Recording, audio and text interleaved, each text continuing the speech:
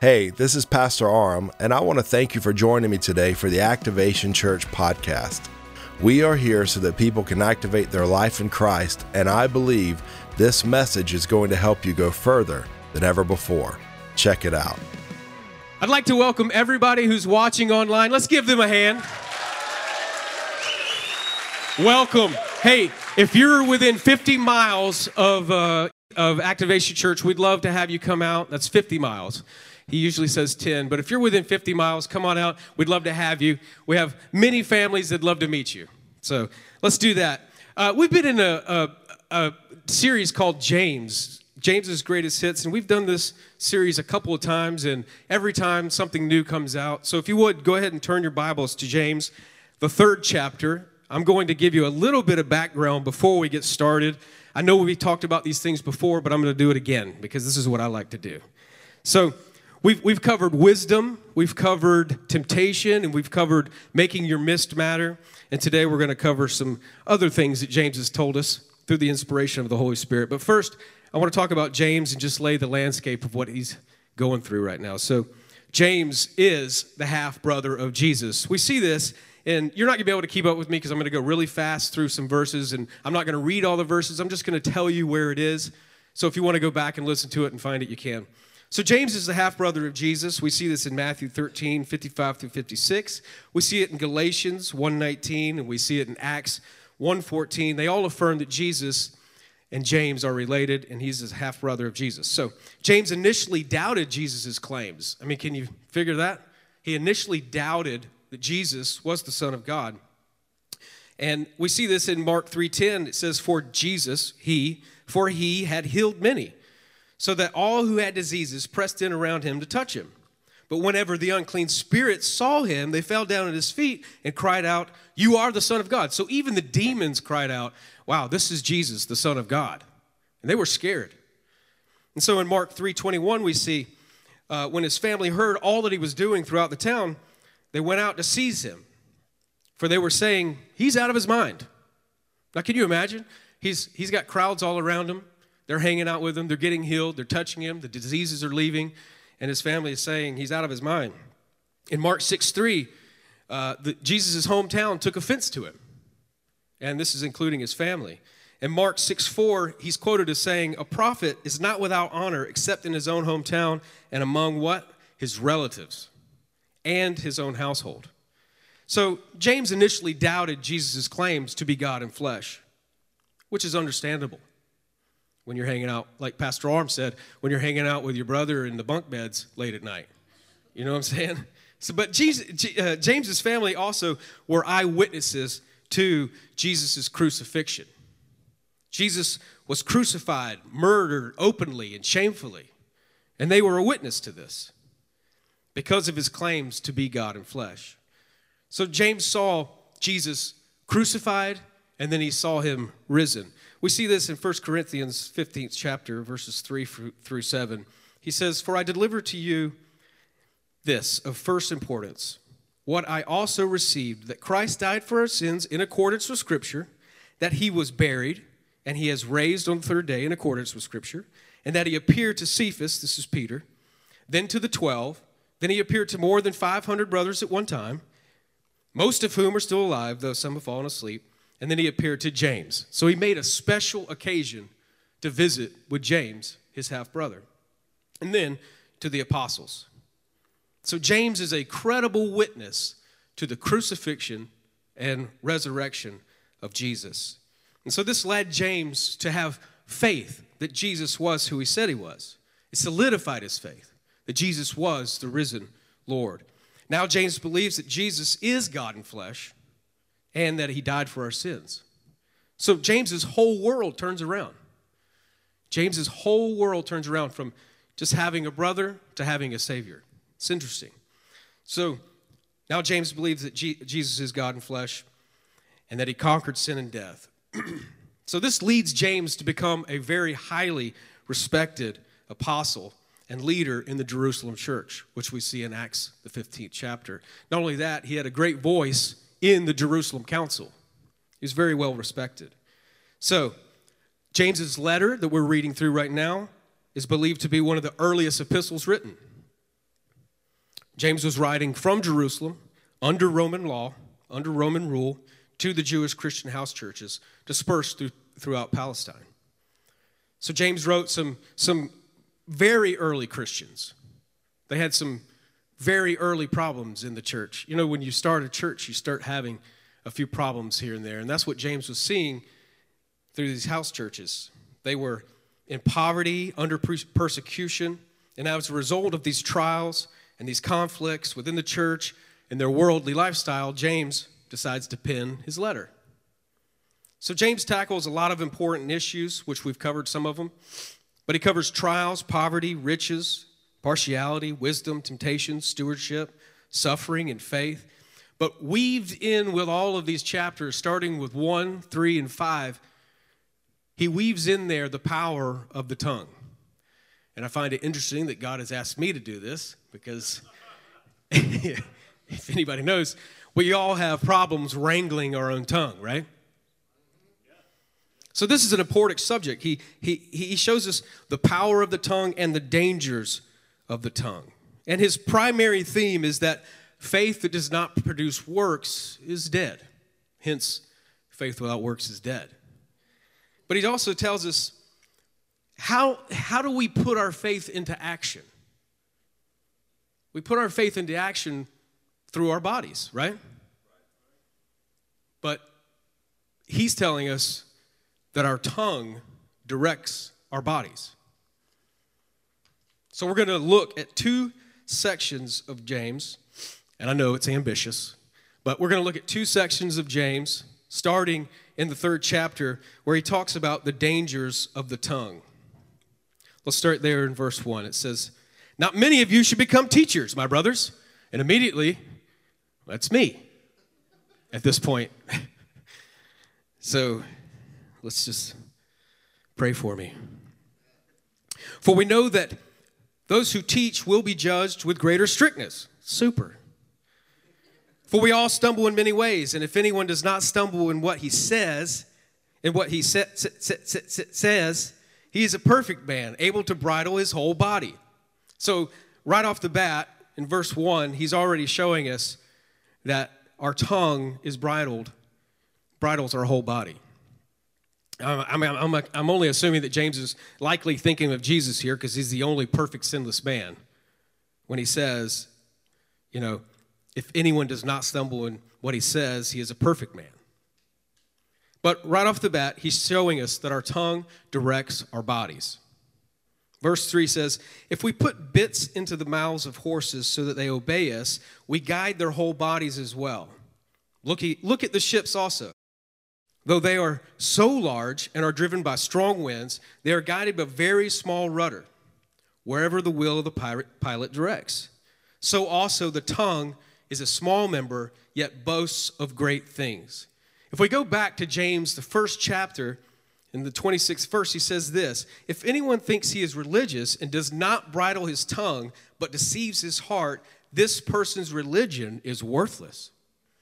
So this is James just weaving throughout each chapter, throughout each one of these subjects that he's talking about with these churches that are dispersed in Palestine and to us now, that the power of the tongue is something we should look at. So the bit of a horse and a small rudder on a ship are examples of how very small things can control very large things. Does anybody in here like to go back and look at like World War II stuff and World War I stuff? Yeah, we got all 4 of you. We're going to look at something real quick. It's called the Bismarck. Look at this beast. This is a German ship. It's not a very good picture, sorry. But this is a German ship. This is a large ship. It's called the Bismarck. In World War II, the Bismarck was the pride of the German Nazi Navy, stretching 823 feet. It was the largest battleship of its time, and it carried 8 guns with shells 15 inches across. That's a big shell. I mean, could you imagine? This technology, show them the next one. This technology, that's scary. And this thing was devastating. So it had 15 inches across. The shells were 15 inches across. The onboard targeting radar was so precise that it sank the HMS Hood, the pride of the Royal Navy, in a single shot. One shot. Its only weakness was a small rudder. On May 26, 1941, the British Royal Navy disabled the Bismarck with a single torpedo with a direct hit, disabling the rudder. After a barrage of shell fire and with a torpedo, the German battleship was sunk on May 27th. This is just an example of how a small rudder on a large ship, like the tongue, can be its weakness and its destruction of the whole body. So the tongue, it's one of the smallest organs in our body, but it also has similar control over everything a person is and does. So continuing with James, he says, how great a forest is set ablaze by such a small fire. We know this. If you took a match and you went out to a dry forest and you dropped it, it's just a little match, but you can cause great destruction. It's the same with our tongues. And the tongue is a fire. This gets me right here. A world of unrighteousness. The tongue is set among our members, staining the whole body. And I think here he's referring to the church. Our tongues can stain the whole body, setting on fire the entire course of life. And this is interesting as well, and set on fire by hell. So the tongue is a world of unrighteousness. He's saying the tongue expresses all the wickedness of the world. But don't forget, James is talking to Christians. He's writing to Christians. Evil speech destroys because it comes from Satan himself. That's what he's telling us. Proverbs 8:13 says, the fear of the Lord is to hate evil, pride and arrogance and the evil way, and the perverted mouth I hate. In Romans 3, Paul quotes the Psalms when he's referring to the Jews and the Greeks, which would also be the Gentiles. Romans 3:10 through 18 says, none is righteous, no, not one. No one understands, no one seeks for God. All have turned aside. Together they have become worthless. No one does good, no, not even one. And let's see what he says about the mouth. The throat is an open grave. They use their tongues to deceive. The venom of asps is under their lips. Their mouth is full of curses and bitterness. Now, he goes on to tell us what these mouths produce. A mouth of poison. He says, their feet are swift to shed blood. In their paths are ruin and misery, and the way of peace they have not known.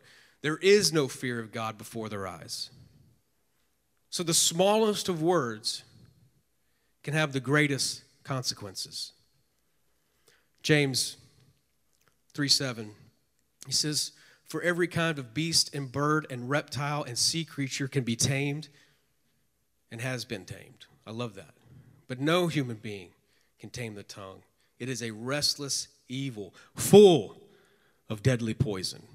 You see how all these writers are coming together and they're saying the same thing under the inspiration of the Holy Spirit at different time periods in different places? They're all saying our mouths are full of poison. The thing I like the most about this, though, is that every kind of beast and bird and reptile and sea creature can be tamed and has been tamed by mankind. Matter of fact, I brought a clip to show you guys.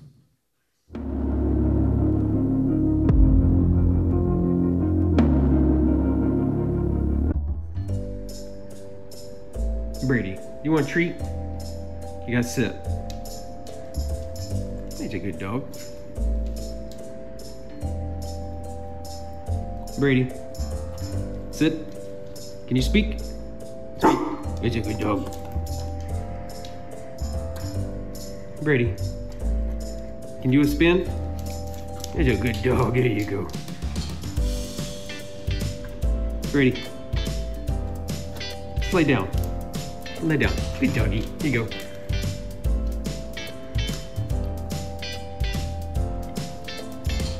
Brady, can you roll over? Here, shake, shake, shake, shake, shake, shake. Come on. Good sugar dog. Okay, lay down and roll over. Lay down and roll over. Roll over. Roll over. There you go. So see, I proved you can tame a beast. See? So we can tame all these beasts, but we can't even tame our tongue. Actually, the end of the video that I actually wanted to do was going to be me falling and then just beeping out a lot of beep, and then saying, I can't prove, you can't tame the tongue, But I thought, we won't go that far. I'll just explain it. So we can tame beasts, but we can't tame our tongue. Verse 9, he continues. He says, with it we bless our Lord and Father, and with it we curse people who are made in the likeness of God. From the same mouth comes blessing and cursing. My brothers, these things ought not to be. This is the height of hypocrisy. To bless the Lord in one place and then to curse those who are made in the image of God over here. This is evil.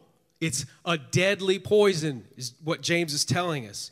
You see, and the enemy uses our tongues. That's the problem. That's what he's saying. It's from hell. And so the enemy would like nothing more than to divide each and every one of us. He wants to divide and conquer, right? He wants to turn race against race. He wants to turn men against women. He wants to turn parents against children, the young against the old, rich against the poor, healthy against the sick. This is his plan. We must no longer allow Satan to use our tongues as weapons. Verse 11 says, does a spring pour forth from the same opening both fresh and salt water? Can a fig tree, my brothers, bear olives, or a grapevine produce figs? Neither can a salt pond yield fresh water. The curses and the blessings can't come from the same place. It's unnatural.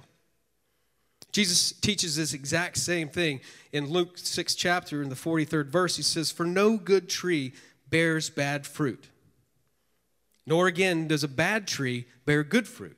For each tree is known by its own fruit.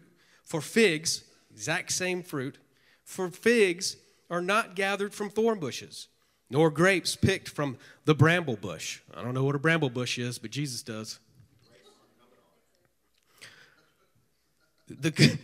The good person out of the good treasure of his heart produces good, and the evil person out of the evil treasure produces evil.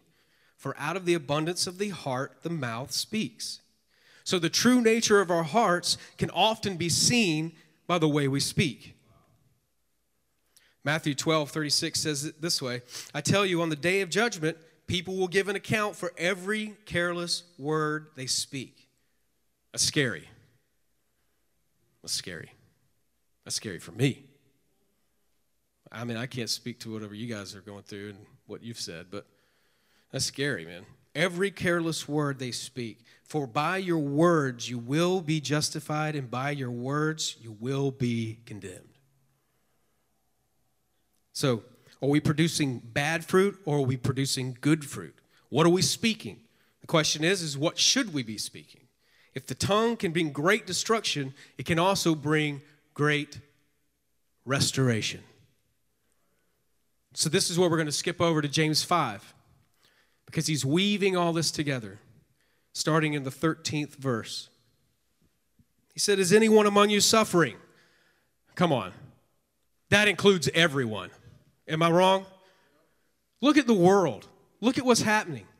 Look at, this has been a hard week, man. This has been a hard week. Family members, I know we all have family members that are suffering in some way, right?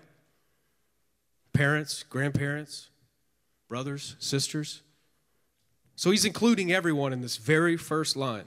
Is anyone among you suffering? There's no excuse. We know people who are suffering. What does he say? He says, let him pray. This is what we should be doing with our tongues. This is a tongue action. Pray. We're living in a time in history where I believe that prayer is the most important thing that we can do. There is no great secret to prayer. There are no special words that have to be said during prayer. We are simply coming humbly before our Father God in heaven in conversation. So prayer is not something we have to do, it's something we get to do. Prayer is simply communicating with God, a conversation with a child and the Father. And the ultimate goal of prayer is to build a relationship with the Father. God is a living God. He is a present God. He is a relational God. And He is a personal God. And He wants to talk with His children. Prayer is simply speaking to God and listening to God. A lot of times when we come before God, we're just you know what I'm saying? We don't really get a time to just listen. And He speaks to us through His Spirit and through His Word. So prayer is not really telling God anything He doesn't already know. It's just inviting Him into everything that we are, our situations, our life, our conversation. So, during the Sermon on the Mount, Jesus prayed, "Your will be done on earth as it is in heaven." Before Jesus was taken to be crucified in the Garden of Gethsemane, He prayed a similar prayer. He said, "My Father, if it is possible to let this cup pass from me, nevertheless, not as I will, but as you will." So He's simply aligning His heart with God's heart. That's all He's doing in prayer. He's aligning His heart with the Father's heart. And God knows our desires. We know that. We know that worship is a corporate form of prayer. That's why we're always encouraging you to worship. Let's worship together. So what should we be doing with our tongues? James tells us right here. We could just basically read through it, and I'll show you, and you'll see it. Is anyone cheerful? Let him sing praise. That's an action of the tongue. Is anyone among you sick? Let him call. That's an action of the tongue for the elders of the church. And let him pray and anoint him with oil in the name of the Lord. And the prayer of faith will save the one who is sick, and the Lord will raise him up. And if he has committed sins, he will be forgiven. Therefore, confess. It's an action of the tongue. Your sins to one another, and pray for one another that you may be healed. The prayer of a righteous person has great power as it is working. Then he gives us a very good example of this. He says, Elijah was a man with a nature like ours. Now, when we look at Elijah, we think of these great prophets as untouchable. But he's telling us, he was a man with a nature like us. He wasn't perfect like Jesus. And he says, and he prayed fervently that it might not rain. And for 3 years and 6 months, it did not rain on the earth. Now, could you imagine? Be calling Elijah up and being like, brother, listen, I know you prayed the other day, and it hadn't rained in 3 years, and we're going to need you to go ahead and undo that. And he said it did not rain on the earth. Then he prayed again, and heaven gave rain, and the earth bore its fruit. So the prayers of a righteous person have great power as they are working. Our prayers have great power. What does Jesus say about our prayers? I like this. He says in John 14, 13 through 14, he says, whatever you ask in my name, this I will do, that the Father may be glorified in the Son. If you ask anything in my name, I will do it. That's power in your mouth. Aligning your heart with the Father's will. He says, I will do it. John 15, 7, he says, if you abide in me and my words abide in you, ask whatever you wish and it will be done for you. Mark 11, 24, this is all Jesus. These are quotes from Jesus. Therefore, I tell you, whatever you ask in prayer, believe that you have received it, and it will be yours. This is all echoing, James is echoing everything that Jesus has been teaching. The prayer of a righteous person has great power. So the tongue is a dangerous weapon in the hands of the enemy. But we have to align our hearts with God, and it becomes a tool used by God to tear down strongholds. How many of us have strongholds? you know you're not fighting against flesh and blood. I find it interesting that when people were coming to Jesus, those who had diseases and infirmities, that the spirits, the demonic spirits, were crying out, "You are the Son of God." Because they knew the strongholds were about to come down. So we have to learn how to allow God to use our tongues as a tool for blessing, encouragement, restoring one another, a tool for worship and praise. A tongue that is aligned with God's heart will bring heaven to earth, which is what Jesus was showing us. So what I want to do today is I want everyone to stand. Just before we invite our pastor up here to pray for you guys, I want everyone to stand, and we're going to say the Lord's Prayer together. Let's see if we can get it done in one shot. Our Father in heaven, hallowed be your name. Thy kingdom come, your will be done on earth as it is in heaven. Give us this day our daily bread. And forgive us of our debts as we also have forgiven our debtors. Lead us not into temptation, but deliver us from evil. In Jesus' holy, precious name, amen. Let's put our hands together for Pastor Orem, would you? We thank Randy one more time for bringing the word this morning. Before we pray, I want to encourage you with this thought, because many of you heard what he said about the power of the tongue, and in your mind, just like in my mind, I'm going, I'm going to do better. I'm going to do better. I'm going to control my mouth, and you will not, because you cannot. That's what James is getting at. He's saying, hey, the mouth is full of evil.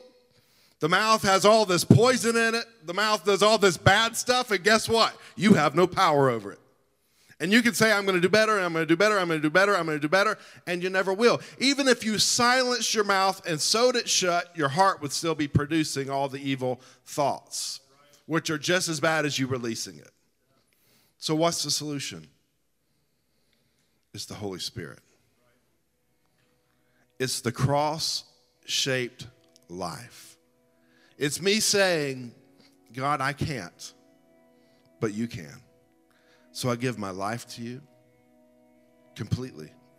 I give my mind to you. I give my heart to you.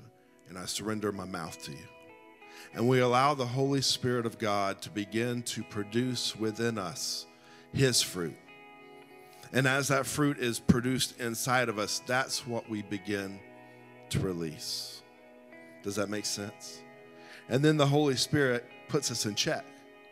When we say something we shouldn't say, the Holy Spirit goes, nope. When we do something we shouldn't do, the Holy Spirit goes, nope. And our job is just to come back to that place of surrender and say, not my will, but your will be done. Father, today we pray for every person in this place. We pray for every person who's watching online right now. And we ask that you would move in a mighty and a powerful way. We ask that you would touch them, Lord. Today, as we surrender our life to you completely and wholly, we ask that you would do what only you could do. Holy Spirit, work inside of us to produce a life that is worthy of the call that you've called us to as sons and daughters of God. Lord, if there's anyone who is suffering today, God, we ask that you would move in their life and touch them. Lord, for those that have family members that are sick today, God, we ask that you would bring strength and healing and restoration to them. Father, for those who are struggling with addiction, God, we ask that you would break that addiction in their life. Show them a better way, Lord. Show them that they don't have to depend on a substance because they can depend on your Spirit. And Lord, your Spirit gives life. Your Spirit gives peace. Your Spirit gives joy. Your Spirit gives ultimate satisfaction. Blood of Jesus, wash us and cleanse us today. We praise you and we honor you. In Jesus' name, amen.